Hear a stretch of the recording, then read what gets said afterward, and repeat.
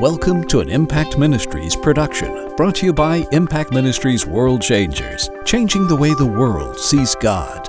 Learn how you can become a world changer today by visiting www.impactministries.com. Now, here's your host, founder of Impact Ministries and developer of Heart Physics, the self-development programs that have changed thousands of lives around the world, Dr. Jim Richards.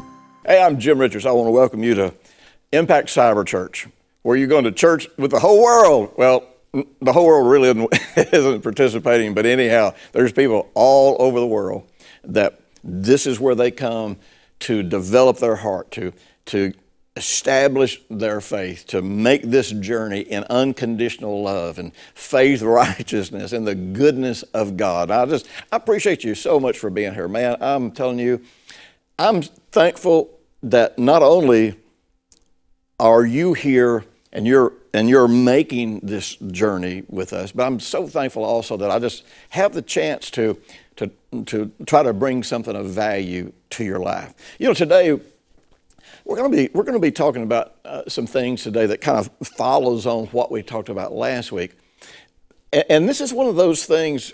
It's one of those critical factors of faith, critical factors of life. And you know, you've heard me talk about critical factors before. Critical factors are such a unique phenomenon. You know, I don't really do much consulting anymore, but I used to go into churches and businesses and do consulting and help them solve problems. And it would be really amazing that a pastor or a business leader might look at their situation and think, man, I've got 20 major problems or 30 major problems that are happening. You know, this is going wrong here, this is going wrong here, this is going, and you know, they're just running around putting out fires. And sadly, that's what so many people do that are leaders, and they're good people and they're passionate for what they're doing, but they end up just putting out fires. Well, you know, if you're just putting out fires, and it may be that way in your family, you may be jumping from problem of this kid to problem of this kid to struggling with the budget and problems with your spouse, and you know what I mean? And you're just running around trying to keep everything from blowing up. And you know, you remember the story of the little Dutch boy that put his finger, you know, to keep the dike from breaking through and flooding his town. He saved the town just by stopping up the hole. Well, some people just spend their whole lives, just worn out because always trying to solve all these problems and keep the boat from sinking, keep the house from blowing up, whatever, however you want to say it, or keep the sky from falling, because that's what it feels like sometimes. But when I was going to these businesses, what I was really good at was identifying the critical factors. In other words, there may be 20 problems here, but you don't need to try to solve 20 problems. You need to find the core factors that are contributing to all of these problems. You know, usually, sometimes I'll go into a household and man, there's trouble with the kids, you know, and so you think I gotta deal with this kid, I gotta deal with this kid, I gotta deal with this kid. You know, I'm always doing this, and me and my husband are fighting about, you know, the kids. And sometimes you'll find out that one of the parents is an enabler, and that parent just doesn't have the heart to be able to discipline or to be able to stick to it or follow through on the rules and that sort of thing. And so really you find out that you don't have 10 problems in that family. You have one problem. And that one problem is that somebody is an enabler, and you deal with that one problem, and in doing so, all of these other problems pretty much resolve themselves because they stop being fed. Well, the same way in business. I'd go into a business. I remember one time I went into this particular business, and man, they were a big business. They were a very successful company in a large city. And so I went in and did a presentation to the whole team, and then I did individual evaluations of where everybody fit into the workplace, how people communicated, all those things that you do when you're doing consulting work.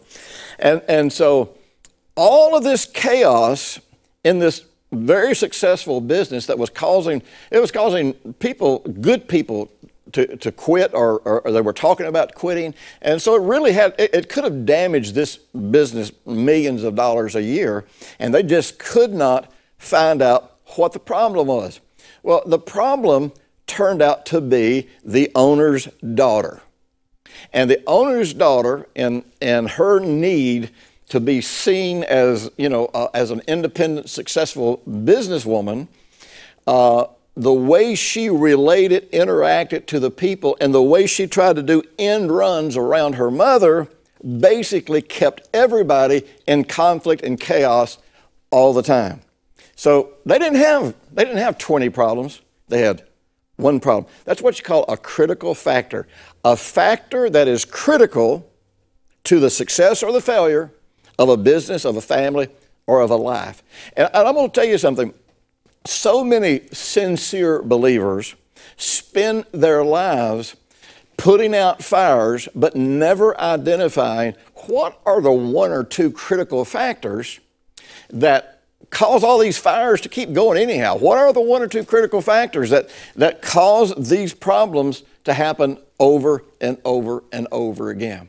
So this is why I call this message, What's Growing in Your Garden? And I'm gonna take you as far as time allows us to go in this, but remember, you can always get this series if you want to go deeper into this stuff, if you see it's going to be valuable for you, or you can become a part of Impact Unlimited. Impact Unlimited, we are going to be launching not only the series that I'll be providing to support this, but we're going to be launching a 1-week life transformation seminar on how to stop the pain. And we're going to be walking you through it and giving you life coaching to get through it. And I'm telling you something, if you want to put an end to pain and conflict and suffering in your emotional life and your relational life, this is something you want to check out. So be sure and watch for information about this. Best way to get that information is to when we start releasing it, is go to our website, and you want to be a part of it. I'm telling you, this is going to be phenomenal, because just stop and think. The multiple places that you're trying to apply God's word, and maybe it's working a little bit, maybe it works for a little while and it stops working. Maybe it never works just like it should, and you're getting discouraged as a believer. You're getting discouraged with the Word of God. You're getting discouraged with God even. You're wondering why God is letting you down.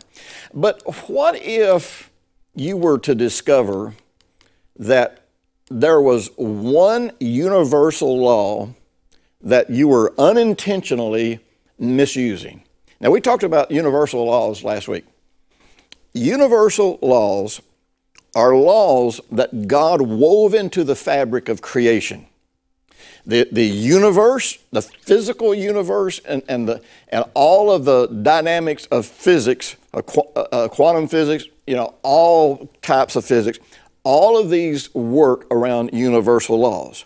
And the truth is, the universe, your physical body, which means your health, how healthy you are, how your body functions, your emotional life, and really your spiritual life, all work around some of these universal laws. Now, universal laws are laws, like we said last week, these are laws that work whether you believe them or not. You don't have to operate faith for a universal law to work. They just work. And faith does not cancel a universal law. Faith, universal laws are like this. Just stop and think. See, a lot of people will use this terminology like, I just don't know how to get the Word of God to work. Sometimes I'll even use that terminology because I know if I use that terminology, people can relate to it. But you don't really need to get the Word of God to work. You only need to harmonize with how it works. Faith is when you believe something. It's not when you believe something, therefore it makes it work or makes God do it. Now, there are things you can do to increase your faith, to activate your faith, but none of that has anything to do with getting God's Word to work. Think about it like this. Imagine that you are standing on the banks of a river, and that river is flowing, and you know that 20 miles down this river, there's a city that you want to go to, and it's absolutely essential that you get there right away. And you're thinking, okay, I could walk to this town, but man, this is going to take me so long. It's treacherous. It's going to be a difficult journey. I'm going to be worn out, and I'm not going to get there when I'm supposed to, but so my opportunity is going to be gone when I get there. And so you're standing on the side of that river, and you're going, man, I'm just going to see if I can believe God to be in the river and just float down to that city. Well, that's pretty stupid.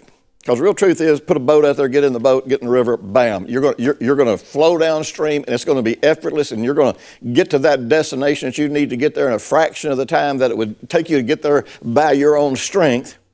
That's sort of how it is with the grace of God, the power of God, that works. All we have to do is work with it, harmonize with it.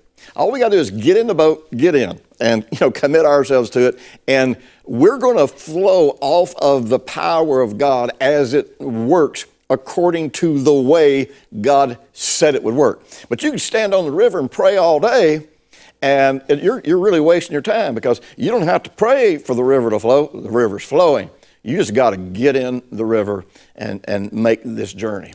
So I'm going to be sharing with you one of the most important truths that I believe will inspire you to guard your heart in ways that you've never even considered.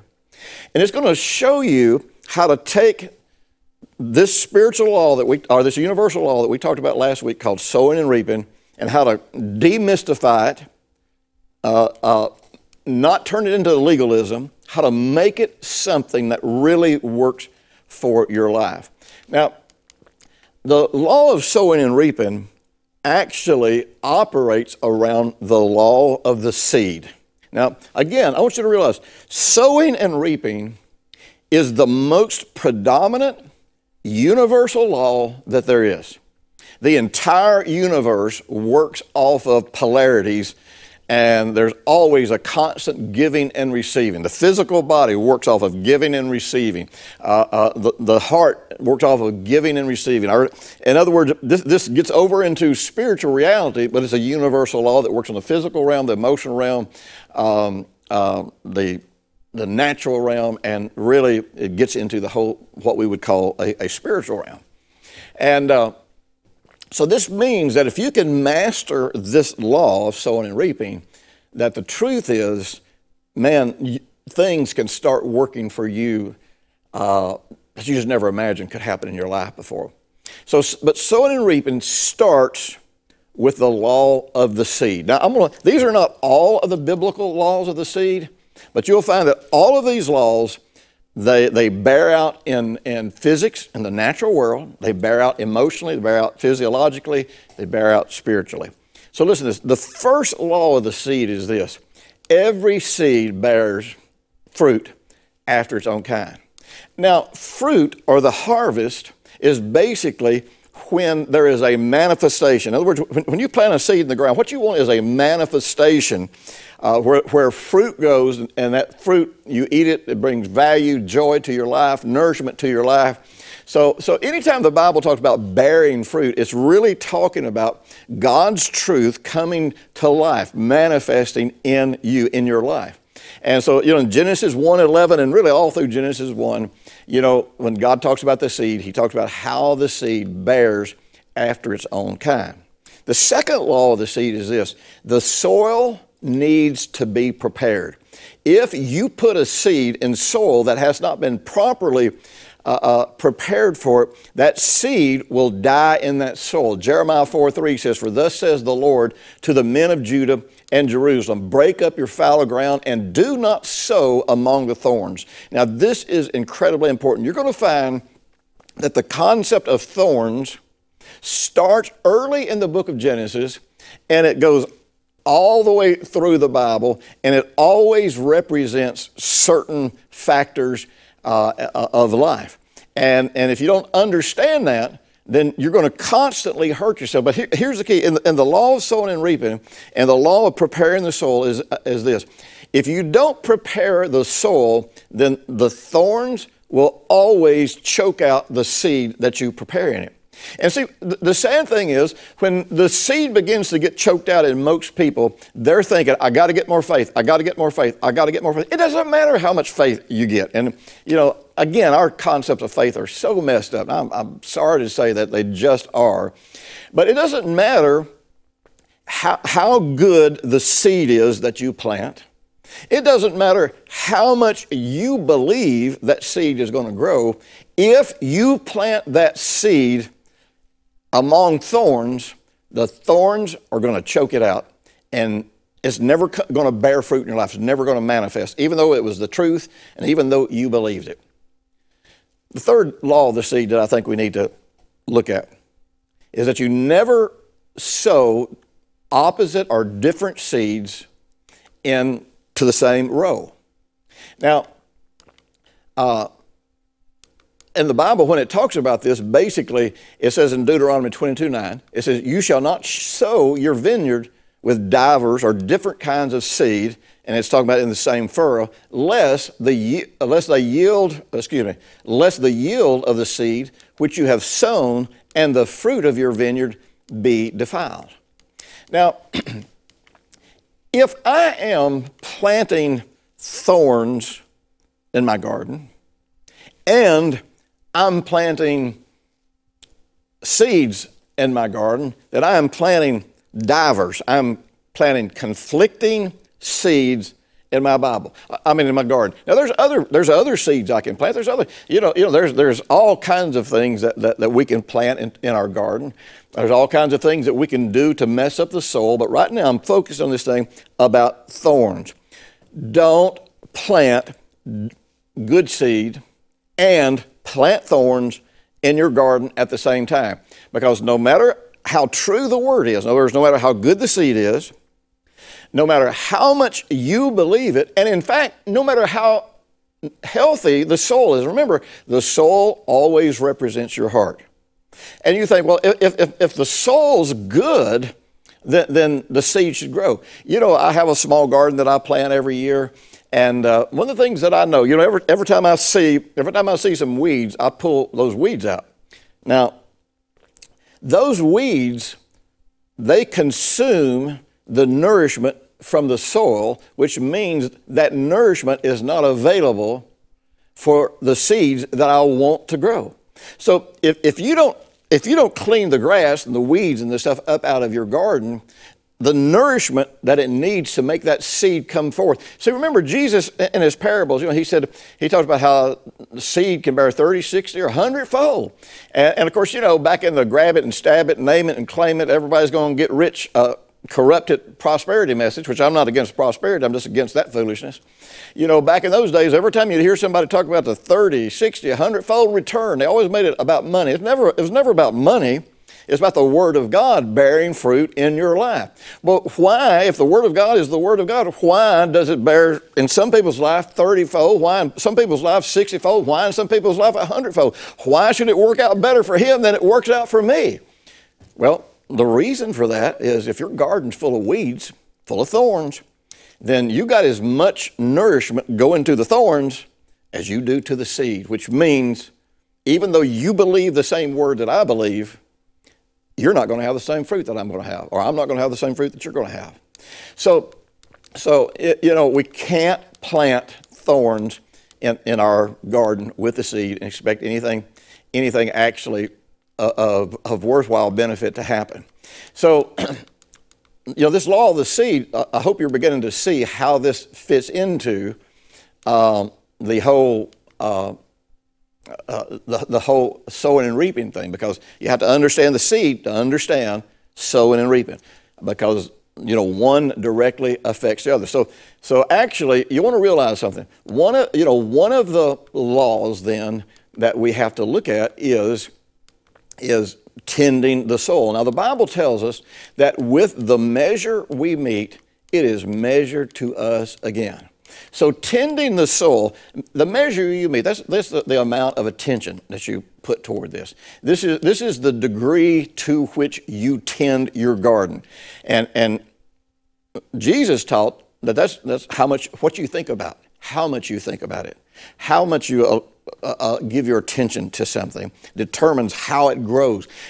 Whatever you're giving your attention to is what you're nourishing, and whatever you're nourishing is what is going to grow in your life. So many times you're nourishing because you're thinking about the thorns. You're thinking about what everybody has done wrong. You're thinking about how somebody has hurt you, and the more you think about that, the more it's like planting thorns in your garden and nourishing the thorns and not the seed.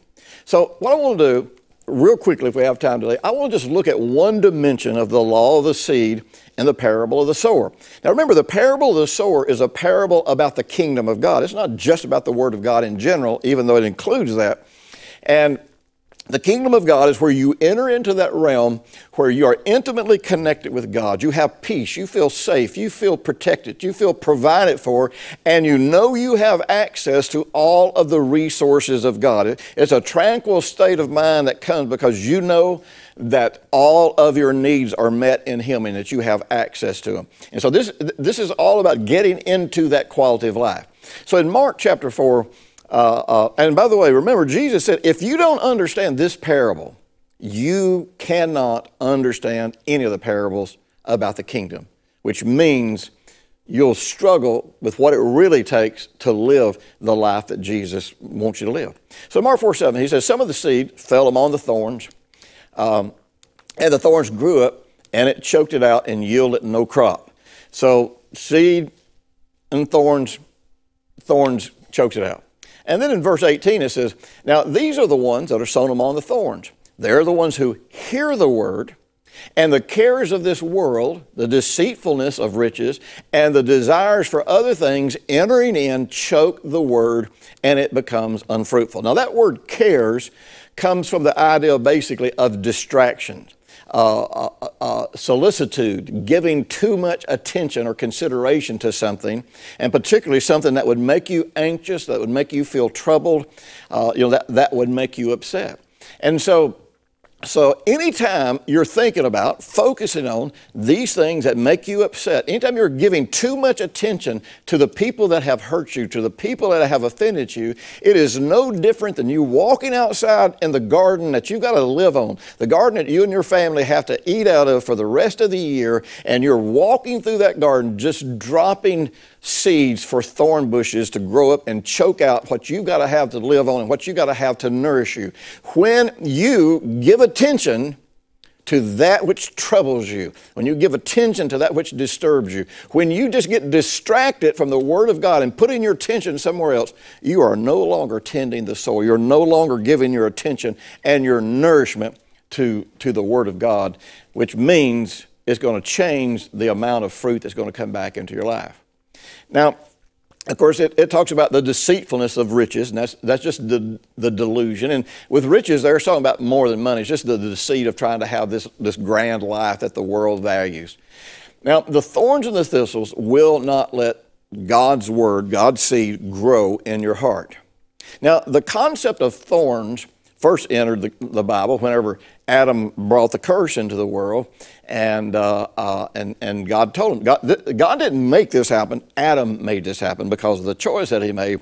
But God said, you're gonna have to plant and among the thorns, and you're gonna have to labor, and by the sweat of your brow, you're gonna get what you need for life. Well, see, that's what happens when we fill our garden with thorns. It's like going back under the curse of the law. It's like everything is choking out the life of God. It's not coming out the way that I want it to.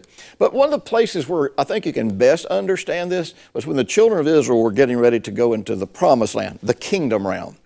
And so God warned them of why they should drive out all the inhabitants of Canaan.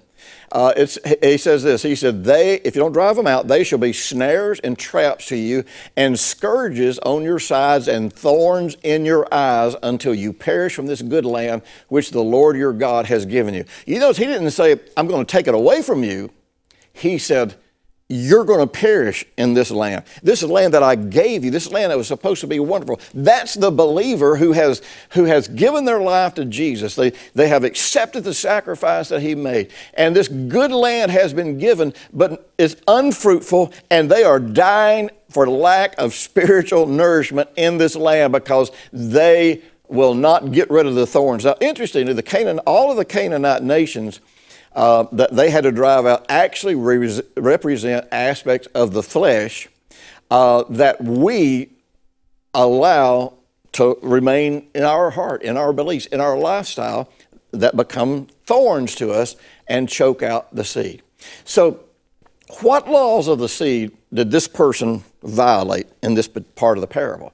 And it rendered them incapable of receiving God's promises. Like I said, fruit is the manifestation of the promise of God in your life. So what did they do, obviously, that kept them from having fruit? Well, first of all, this person planted two seeds in the same furrow. The cares of this life, the distractions of other things, getting too concerned about other people, getting too concerned about those who offended me. They ignored the law of sowing and reaping. In other words, even though they were putting their attention on all these other things, somehow they thought that wasn't going to affect them. That's what we all think. I can think about negative things all day long, then I can go pray a little 15-second prayer of faith, and it's going to fix everything. No, it's really not. They didn't prepare their heart to receive the word. In other words, they did not prepare the soul by renewing their mind, by repenting of their unscriptural beliefs and ideas. So what do I learn from this parable? Listening to and thinking on those things that cause my attention and my concerns to shift to other things is nothing more than planting thorns in my garden that will choke God's word out, that will render God's solutions invalid. As God said, through your traditions, you make the word of God of no effect. You nullify grace when you put your attention on works. So this means that when God's trying to bring you the deliverance, you can't hold on to it in your heart, even though you get it for a minute. It can never come to pass. The problem with thorns is,